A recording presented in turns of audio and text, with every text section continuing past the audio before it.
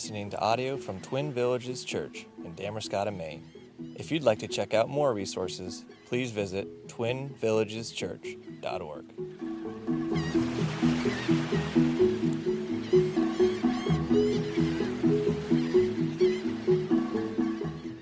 So this morning we are going to be in Luke chapter 5. I would invite you to open your Bibles with me and join me there and follow along. If you don't have a Bible, there's pew Bibles in some of the seats in front of you. Feel free to use one of those. If you'd like, it'd be page 808. I'll save you a step there. And if you don't have a Bible, you can take that home with you. We'd love nothing more than to be able to gift that to you, to give you a copy of the Word of God.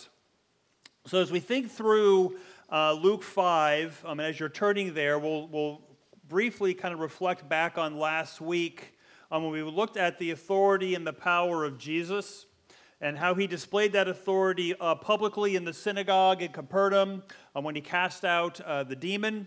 Then he moved from there. He went to Peter's house, and he healed Peter's mother-in-law. There were other healings. He cast out more demons, and so that was a private display of his power and authority. So he had a public display and a private display. And then Jesus, the following day after the Sabbath, he got up early and he started moving away from Capernaum. If you remember, the people of Capernaum hunted him down and were trying to convince him to stay, were pleading with him to stay. And he gave them his mission statement, basically. In verse 43, he says, "I must preach the good news of the kingdom of God to the other towns as well, for I was sent for this purpose." That he had a divine calling from his Father to preach the good news, to preach the kingdom of God to other people, not just to stay in Capernaum. And so this morning in Luke 5, we're going to find Jesus now along the Sea of Galilee, and he's teaching and he's doing ministry. This account is one of these accounts that you'll also find in the book of Matthew and the book of Mark. So Matthew chapter 4, verses 18 to 22, Mark chapter 1, verses 16 to 20. And if you were to look at those accounts of this, you'd notice that Matthew and Mark, they're really, really similar. A lot of times the wording is almost identical. But then when we read Luke's is noticeably different than Matthew and Mark's. And what Luke does is he affirms the accounts of Matthew and Mark. It's not a different account. It's not a new account. But he supplements it with different details. He talks about this great catch of fish that we'll see this morning. There's a dialogue between Jesus and Peter. So what Luke does is he gives a different perspective. He adds a different dimension to this event, and so we're seeing it a little bit differently. And from Luke's perspective, it's the same account. And so you'll notice, maybe you haven't, but I'll draw your attention to it. In your worship guides, in that read ahead section, what I've decided to do is, you'll notice that you'll see the passage for next week, so it's Luke 5, 12 to 26, but I have also included in there the corresponding passages to Matthew and to Mark as well, so you can read all of those. So you'll have a fuller picture of what's going on with the healing of the leper and the healing of the paralytic, which we'll talk about next week. So anyway, let me get to our passage this morning, right? So Luke chapter 5, verses 1 through 11, and this is Jesus calling the first disciples. So I'd ask you to please stand with me for the reading of God's words. I will read this passage for us, I will pray for us, and then we will have fun this morning in God's words. Luke, under the inspiration of the Holy Spirit, wrote these words. On one occasion, while the crowd was pressing in on Jesus to hear the word of God, he was standing by the lake of Gennesaret. And he saw 2 boats by the lake, but the fishermen had gone out of them and were washing their nets. Getting into one of the boats, which was Simon's, he asked him to put out a little from the land. And Jesus sat down and taught the people from the boats. And when he had finished speaking, he said to Simon, "Put out into the deep and let down your nets for a catch." And Simon answered, Master, we toiled all night and took nothing. But at your word I will let down the nets. And when they had done this, they enclosed a large number of fish, and their nets were breaking. They signaled to their partners in the other boat to come and help them. And they came and filled both the boats so that they began to sink. But when Peter saw it, he fell down at Jesus' knees, saying, Depart from me, for I am a sinful man, O Lord. For he and all who were with him were astonished at the catch of fish that they had taken. And so also were James and John, sons of Zebedee, who were partners with Simon. And Jesus said to Simon, Do not be afraid. From now on you will be catching men. And when they had brought their boats to land, they left everything and followed him. Let's pray. Lord, I just thank you for this morning. Lord, I thank you for the opportunity you've given us now to spend time in your words. Lord, we are thankful for your words. Your word is truth. Your word is powerful. Your word accomplishes exactly what you set it out to do. And so we take great comfort in that. And so Lord, I pray for us now that you would give us ears to hear and minds to understand and hearts to be moved. Lord, that you would give us exactly what we need this morning. And I pray this in your name. Amen.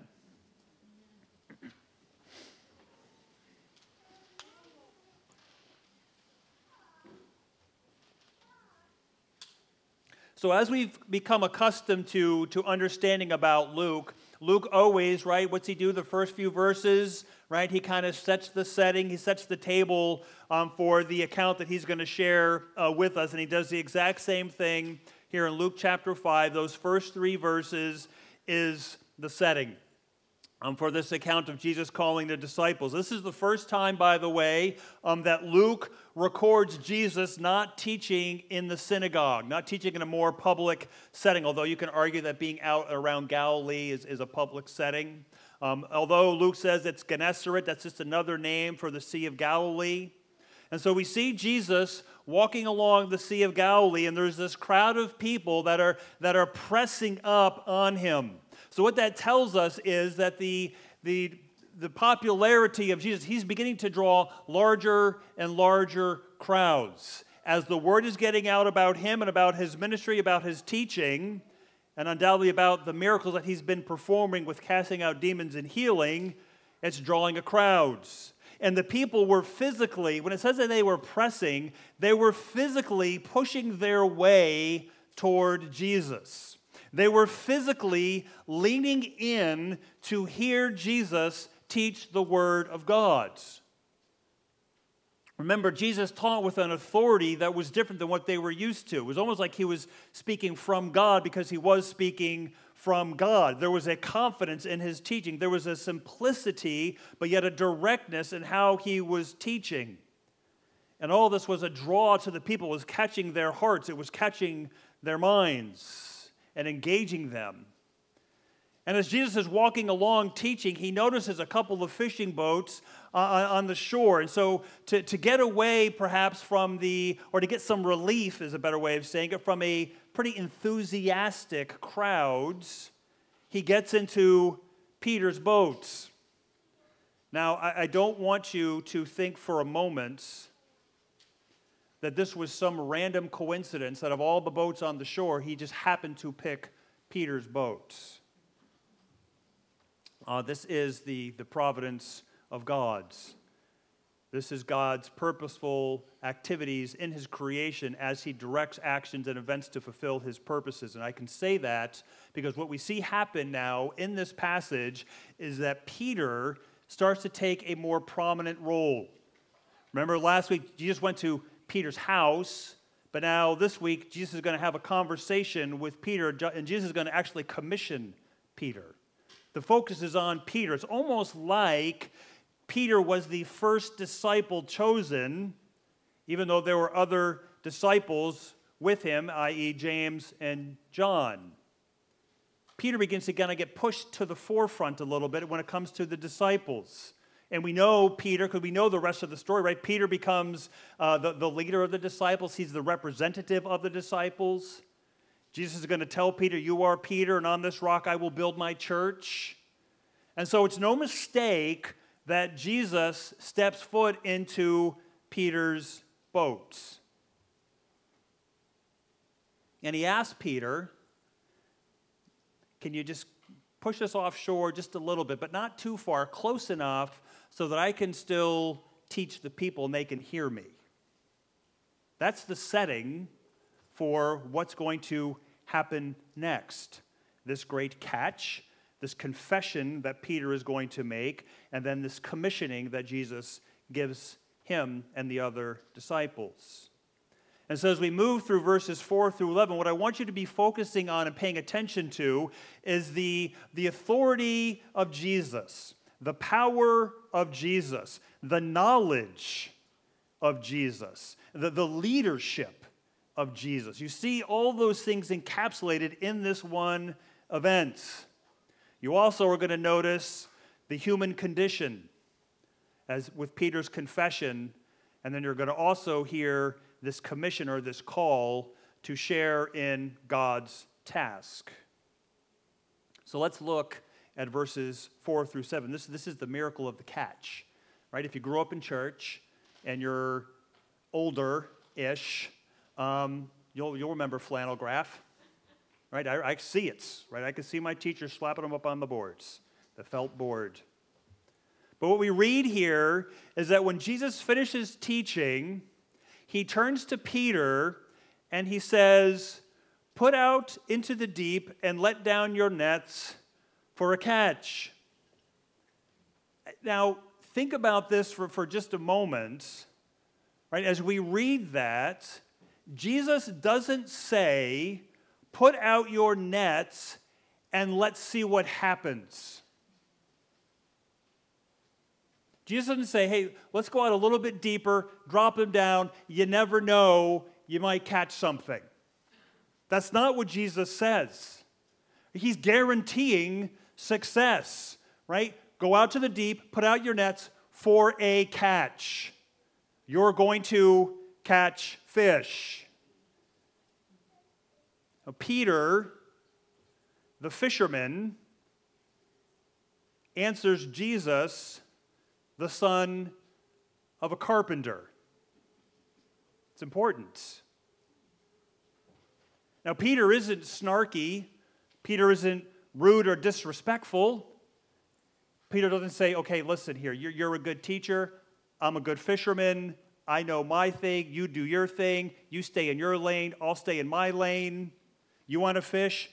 Use my boat. Here's my nets. Knock yourself out. I'm going to go home and get some sleep. He doesn't say that. But he speaks to Jesus in a very respectful way because he addresses him as master. So Peter understands that there's an authority that Jesus has. He's heard the teaching. He was sitting in the boat, for Pete's sake, while Jesus was just teaching the crowds. He knows. He's seen the healings. But Peter speaks first and foremost as a fisherman. Right? We toiled, tells Jesus, all night and took nothing. Jesus, I was out here. There were other guys with me in the boat. We had other partners who were fishing with us. We worked ourselves to the bone last night. And by the way, night is the best time to fish. We worked ourselves to the fingers to the bone. We are exhausted. We are frustrated. We are discouraged. We have not one fish to show for all of our efforts last night. It was a fishless night. We caught nothing. But then Peter speaks as a man of faith, a very, very simple faith, but a man of faith. He says, but at your words, I will let down the nets. Despite Peter's professional view of the situation, he obeys the words of Jesus. And Peter gives the command to do what Jesus says, to go out to the deep and to drop the nets, which shows us, by the way, that Peter is in charge of this fishing group, which means he's a businessman, he's a business owner, and that'll be important here in a little bit. But because Jesus commands it, Peter does it. He obeys, even though it doesn't make sense. Now, let's pause for a moment and just think about our lives and how sometimes when we read our Bibles, we read things that God calls us to do, and it just doesn't seem to make sense, right? Sometimes, right, we find ourselves in situations and having conversations, and we feel that prompting by the Holy Spirit to maybe say something or do something or to help, even though it doesn't really make sense. It doesn't really fit our schedule sometimes. It's like, what do I do here? But yet we feel like we need to do this. Have you had that? Have you experienced that? Even though it doesn't make any sense from our finite human perspective, we feel compelled. That's this right here. That's what happens to Peter. It makes no sense, but he obeys. It's the same thing for us. In those moments when it doesn't seem to make any sense, in that when it just doesn't seem like it's the right time, it's not super convenience, it's going to lead to awkward conversations, we are called to be faithfully obedient to the Word of God and to the commands of God in our lives, even when we don't understand. Right? It's an act of what? Faith and trust in our gods. Back to our text. Verse 6. We read, "And when they had done this, they enclosed a large number of fish, and their nets were breaking." Okay, so thanks to Jesus, right, because Peter had nothing to do with it except for he dropped the nets in where Jesus told him to drop them in, right? But thanks to Jesus, Peter and those in his boat, they hit the jackpot, right? I believe it's called a honey hole. Okay, if my son was here, I'd confirm that with him. When you find, like ice fishing, especially when you get that one hole that just produces all these fish, that's the honey hole, apparently. They had it, okay, to the point where, right, if you put yourself in this story and you're a fisherman in the boat with Peter, if you're watching from the other boat, maybe you're watching this from on shore, right, you're taking note of this. Right, if you're a fisherman, if you like to fish, you're thinking, okay, that boat is about 100 yards off of this rock and about 400 yards off of that rock. That's where we're going to fish. And they're going to remember that spot for the rest of their lives. They might not share it with other people, but they're going to remember that and they're going to always fish that spot. Because the catch was so great. It was so immediate. They just gathered this large group of fish and to the point where they almost lost the fish and they lost their equipment. Their nets were breaking. Their nets were straining under the weight of the fish. They're trying to hold on to the net with the last ounce of strength that they had. They just worked all last night. They are tired. They are exhausted. And they're trying desperately to hold on to this net of fish. They can hear the ropes stretching in the net. They're watching the ropes of the net start to fray and stretch and break under the weight of the fish. And so those in Peter's boat are signaling to the partners in the other boat to come over and to give them a hand. Peter's calling out to his business partners, please come help us. Don't you see what's happening here? Okay, I'm going to guess that it was chaotic. I'm going to guess, because we have to read this like we're there, right, that Peter's not sitting there going, what a great catch of fish. Oh, come over, please, lend a hand. Right, there's yelling and there's screaming, right? The boat's tipping over. They're trying to wrestle this net of fish into their boats. The catch was large. The other boat shows up and they're filling both boats with fish. And the boats are sinking because of the volume and the weight of the fish that are in the boats. Let's pause for a moment. Remember how sometimes we're commanded to do things that don't make sense in our mind, but we're called to be obedient and faithful? Right? Let's add a layer to that. That sometimes when we are obedient, the blessing that we receive is almost immediate. Right? We're faithful to what God calls us to do. We obey Him, and it just seems like, boom, the blessing is there. Like Peter. But yet there are other times when we're obedient, and it seems like God didn't see us being obedient. That for whatever reason, He must have turned His back when we were obedient, and He just didn't see it. And there's no immediate blessing to our obedience and to our faithfulness.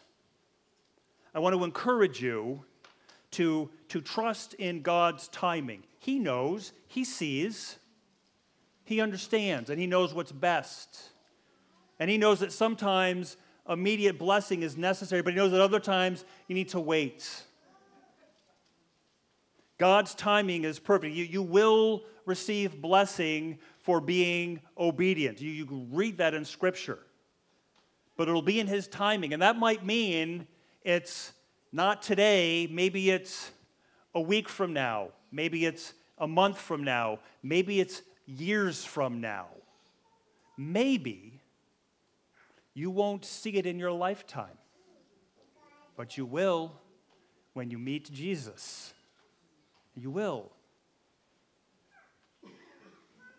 So one of the questions, back to our text one of the questions, I found this very fascinating as I was studying this week and reading commentaries and articles and things like that, what I do.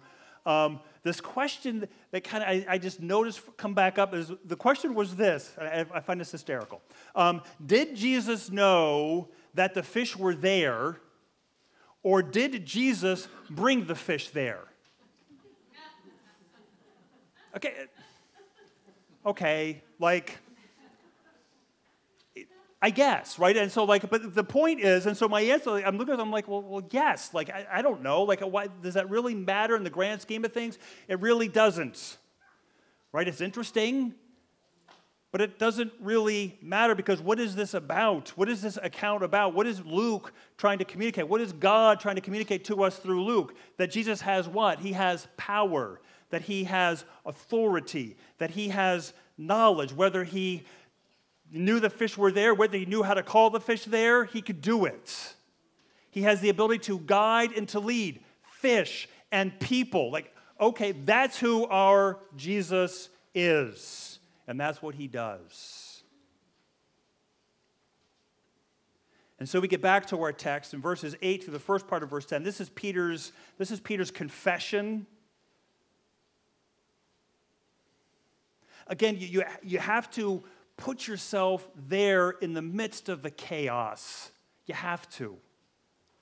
Because it makes what Peter does here in verse 8 so astounding.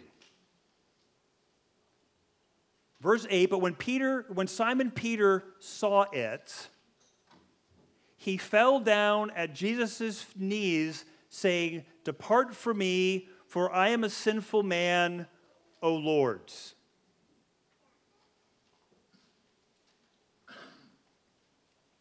In the midst of the chaos, in the midst of the yelling and the screaming and the grunting and the groaning, Peter has a moment of clarity. Peter recognizes that he's standing in the presence of a man named Jesus who's being used by God. That this man that he's standing in front of has an authority and a power that he's never seen before. And when he turns and looks at this man, Jesus, he almost sees the face of God when he looks at him. And this is important, Peter saw himself for who he truly was. Depart from me, for I am a sinful man. In the midst of that chaotic scene, the light bulb goes on. It flickers. And all he can do is fall down in the presence of Jesus.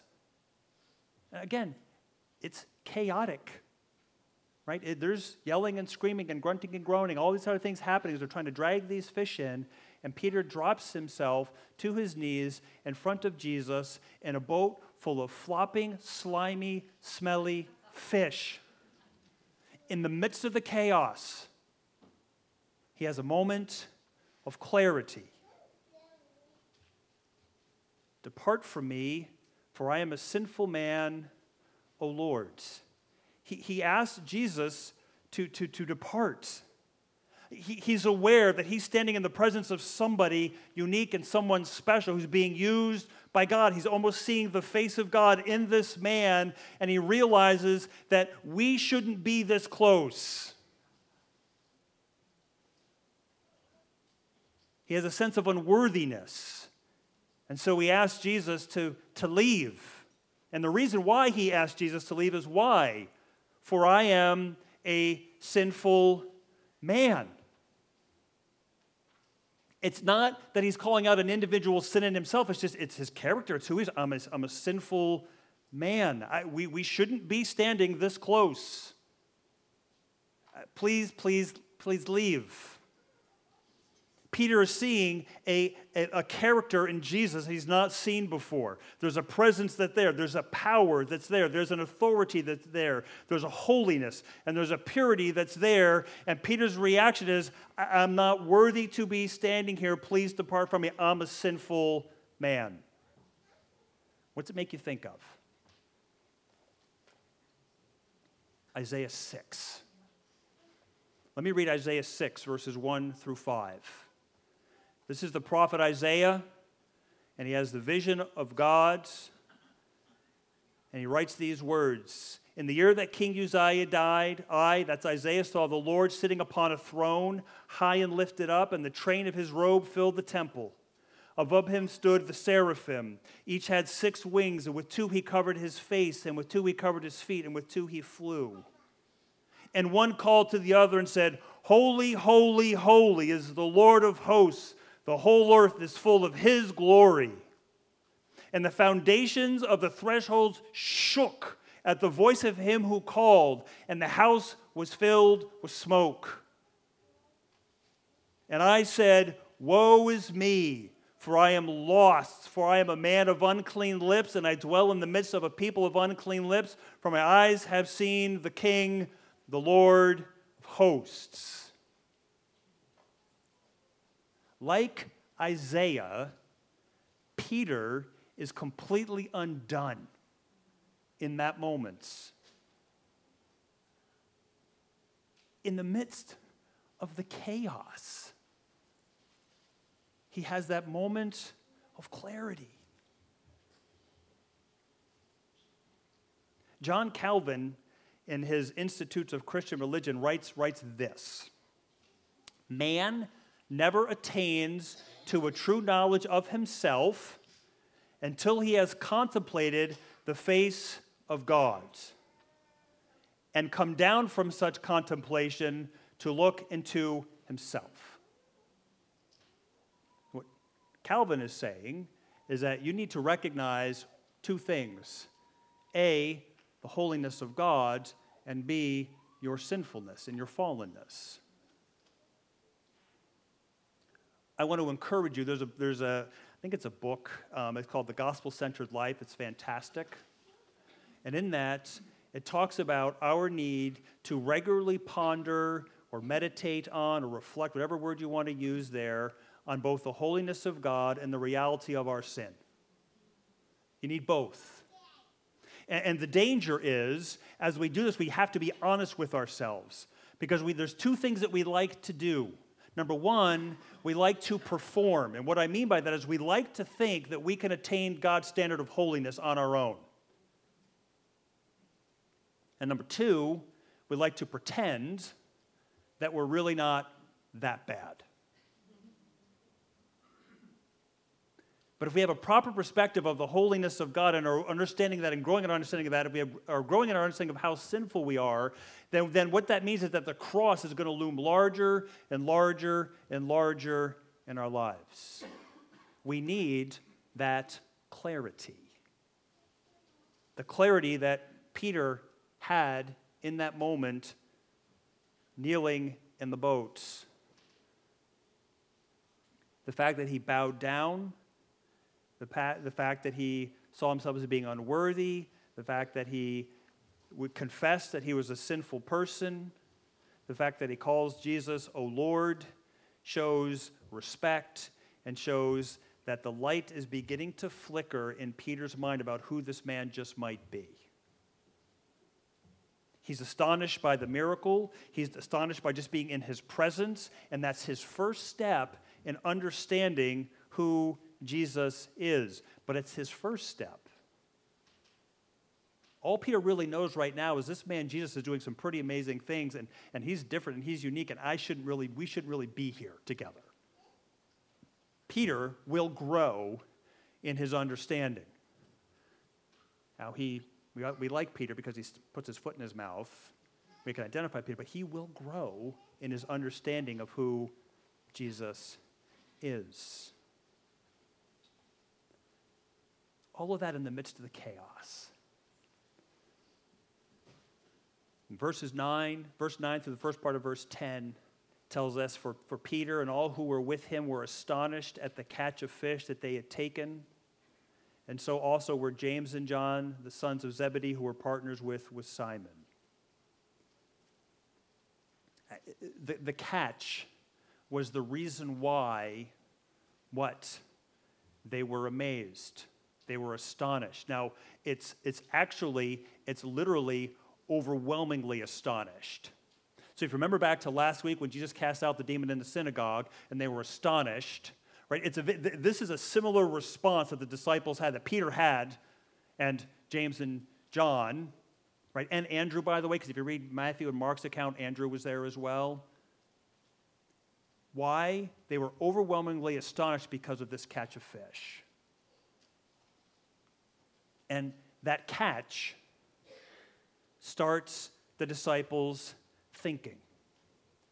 Got Peter thinking, and it got the other disciples thinking too. It primed the pump for them. They were in awe of this man who was standing in Peter's boat. It's almost like they were being visited by gods. They're in awe of God's provision of fish. I mean, more fish than they knew what to do with. They're standing in awe of the authority and the power and the greatness of this man, Jesus. And then Luke moves to the last part of verse 10 to Jesus speaking to Peter. Do not be afraid. From now on, you will be catching men. Jesus turns in the midst of the chaos and looks at Peter, a man of humility, a man of simple faith, and he offers him two statements of reassuring words, and then he calls him to service. Do not be afraid. Jesus knows the heart and the mind of Jesus knows what Peter's thinking. Jesus doesn't leave. Jesus doesn't say, I'm not leaving, you leave. Jesus doesn't scold Peter. Jesus doesn't call out sin in Peter, but he lovingly recognizes the humility of Peter, the trust that Peter had, the obedience that Peter showed, the emotional state of Peter, and he provides these words of comfort. Do not be afraid. It's okay. You and I here in the boat together, it's good. I'm not leaving. You don't have to leave. We can be here together. It's all right. It's almost like Jesus is, what's he doing? He's almost like drawing Peter, closer to him. That's grace. In the midst of the chaos and the confusion, Jesus is drawing him close. Like it's good. It's okay. From now on, things are changed, Peter. From now on, from this point forward, oh boy, it's different. You've had an encounter with me. You're beginning to understand who I am. You've got this simple faith. I can use it. There's a reason why I got in your boat. From now on, you will be catching men. Do you see what he says? And if you go back to the beginning part of this, and Jesus says, right, you let down your nets for a catch. Right? You see what Jesus says here? From now on, you will be catching men. Jesus doesn't say, listen, don't be afraid, and would you consider perhaps joining me? Like, I know you're a busy guy, you got a business, but could you have time to work in and maybe hang out with me for a little bit and do some work with me? That's not what Jesus says. He says, listen, from now on, things have changed. You're catching men. Fishing for fish? Please. Fishing is no longer a way that you're going to make a living. It's not about earning money anymore, Peter. It's not about having a business, right? Which you do. You've got business partners here. I see that. It's not about profit and loss and minimizing risk. It's not a business that deals with death, right? And that's important because when you fish and you catch fish, they've got 2 boats full of fish, right? Those fish are going to be what? Brought to market and killed and eaten, right? That's what's going to happen. That's not what's going to happen now. It's actually going to be about life. And the reason why is because of the word that Jesus uses for catching. Okay, it's different than the word that was used in verse 4 for catch, and different than the word in verse 9 for catch. In verse 10, it means to capture alive. It means to gather. It means to rescue. It's a different kind of catching. Peter, people are not going to die and be destroyed when you catch them. They're going to live. They're going to have life. You're going to be winning them for the kingdom of God. It's going to be a new and vibrant life. And Jesus is going to tell the disciples what? That he is the way, the truth, and the life. He's going to tell his disciples that he came to give life and to give it abundantly. It's a different kind of catching. You're fishing, but it's completely different. It's not just that your job and your livelihood has changed, Peter. Your whole life is changed. Because I chose your boat. And you understand who I am, and you have that simple faith and humility that I need and I can use, that God wants to use for his kingdom and for his glory and to accomplish his purposes. Jesus did, and Jesus still does change lives. That's what he does. Jesus still asks sinful people like Peter to join him. He wants to use us. It's the beauty of the gospel. That all of a sudden, because of the gospel, we're saved. Right? But all of a sudden, our lives have a different purpose and a different direction. We have things to do. Right? You read Ephesians 2, 1 through 10. It's homework. It's raining out. What are you going to do this afternoon, right? Read Ephesians 2, 1 through 10. Read it. Their lives are different. Your fishing is different now.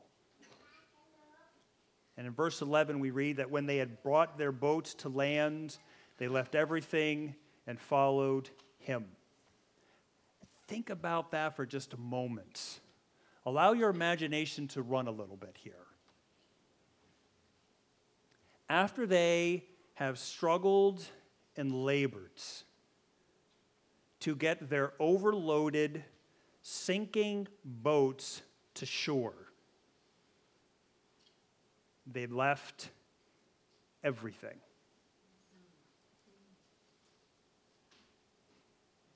I'm willing to guess that there were probably some in those two boats that as they're sitting there laboring and hauling up these nets and trying to figure out how they're going to get all these fish back to shore, and is the boat actually going to make it, or are we going to sink? That for some of those men sitting in that boat, they saw dollar signs. This is the cash crop of fish. This is legend. We're set. But they leave that behind. They leave their equipment behind. They leave the only livelihood they know. This is family business. Their dad was a fisherman. Their grandfather was a fisherman. How many generations back did this go? And they're leaving that all, the reputation that came with that business. They didn't go back and cash out their equipment. They got to shore, and they left it, and they followed Jesus. They could have held on. They could have said, hey, listen, 4 o'clock outside the synagogue, I got some work to do in town first, and go sell their fish, go sell their equipment. They just left it and followed him. And it got me thinking this week, like, okay, am I willing to leave everything to follow Jesus? Are you willing to leave everything to follow Jesus, even when it doesn't make a lick of sense sometimes, right? So maybe you're holding on to something that hinders you from following him fully. If you are, it's called idolatry, and it's a sin. So I want to encourage you, if you are, confess it. Repent. Ask for forgiveness. Jesus stands ready, willing, and able to give that forgiveness that you so desire. 1 John 1:9, if we confess our sins, he is faithful and just to forgive us our sins and to cleanse us from all unrighteousness. They could have held on, but they didn't. And you've got that piece, but to think about this piece, that Peter and the others were professional fishermen. That's what they did. And now all of a sudden they're amateurs at best, because they don't know a lick about catching men.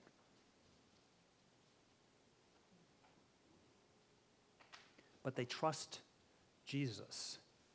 They're willing to leave it all behind to follow him. It wasn't just empty words for them, it was action.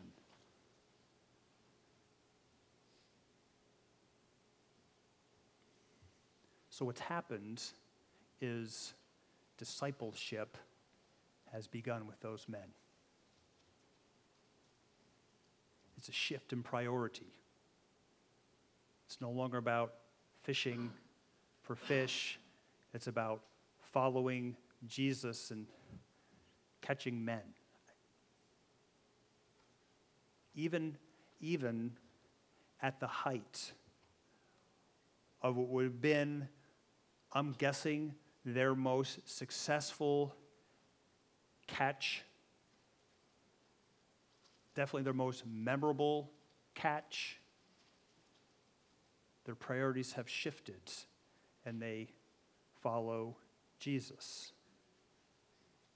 So you think about your job, right? You think about your job for just a moment, whether you're a teacher in the medical profession, landscaper, fisherman, IT, whatever it might be. In that job, you're to work, right, heartily as to the Lord's. First and foremost, you are a disciple of Jesus called to follow him. Right? That frames the way you do your work. It should frame the way you do your job. It should change the way you think about your job. You can even be in school. I hate to bring that up, it's summer break. But eventually, September's going to roll around. Sorry. Changes the way you interact with your classmates and your teachers, right? It changes the way. So I just want to encourage you to allow that being a disciple of Jesus to frame the way you live your life and the way you interact, the way you do your job. Right? It matters.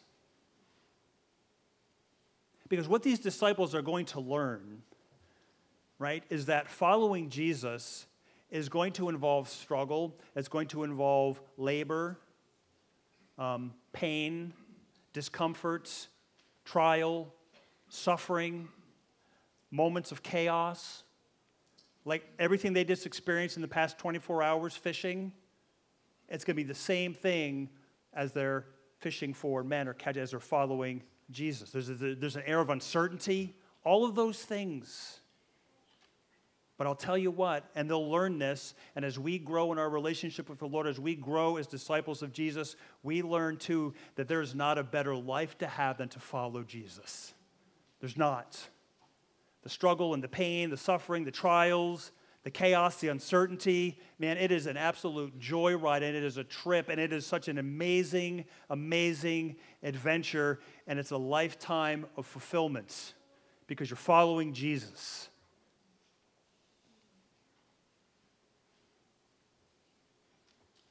When you follow him, your purposes are different. Your priorities have shifted. You have a new direction. There's a new call in your life. And it's amazing. It's amazing. I want to encourage you in that. Because this passage describes, right, the call of these men and this commissioning of these men. But it also shows, Luke uses Peter, God uses Luke to use Peter to show us that to be a disciple means simple faith, trust, obedience, proper perspective on who he is and who we are. That's what it means to be a disciple of Jesus. So we think about this. There's a miracle, there's a confession, and then there's a commissioning, right? And so you see the sermon title, right, is Catch, Confession, Commission, right? That's because it was all C's. I thought it'd be easy to remember, but the miracle piece, so it could be like catch, comma, miracle of the catch, right? But there's no C word for miracle that I could find. I looked. So we look at our lives, right, for just a moment. What is the miracle in our lives. It's not boats sinking with fish. What is the miracle in our lives? For each and every one of us in here who might be listening online, who may listen to this later this week, what is the miracle? If you are in Christ, what is the miracle? Your salvation. Your salvation. That is the defining moment in your life, in my life. When we recognize, when God in His grace allowed us to recognize that we are spiritually poor, that we are separated and we are alienated from Him, and we need rescue, we need salvation. And God moves in our minds and in our hearts to believe and to understand and confess our need. And He, in His grace, forgives us and He saves us. Our cold, dead, lifeless hearts of stone have life. That's the miracle. It's the miracle that we have. So what's the confession? What's our confession? Our confession is our testimony. Our confession is what God has done and what He's continuing to do in our lives. So that I continually need the gospel each and every day of my life. I don't graduate from it. I need it. That's our confession. And what's our commission? We're to go and make disciples of all nations. We're to be salt and light. See how they're all tied together?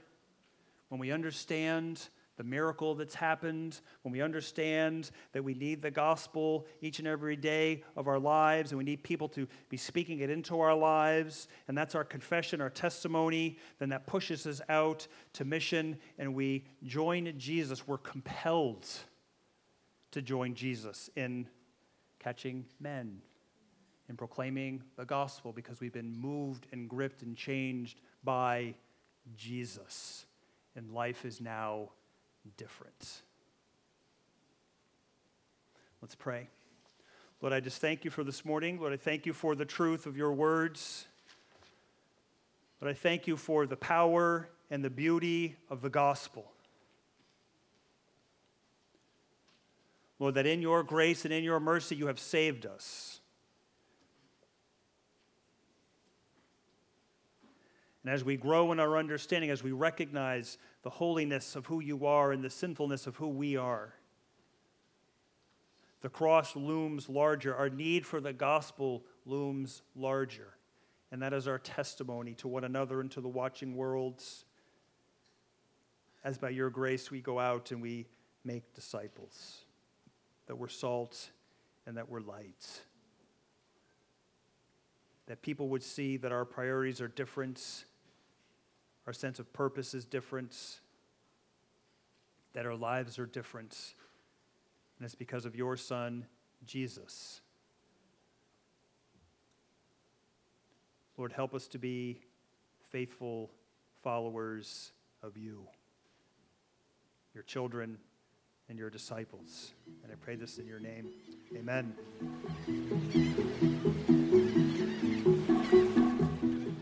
Thank you for listening to this audio from Twin Villages Church in Damascotta, Maine. Feel free to share this message with others, and for more information about Twin Villages Church, visit twinvillageschurch.org. Soli Deo Gloria.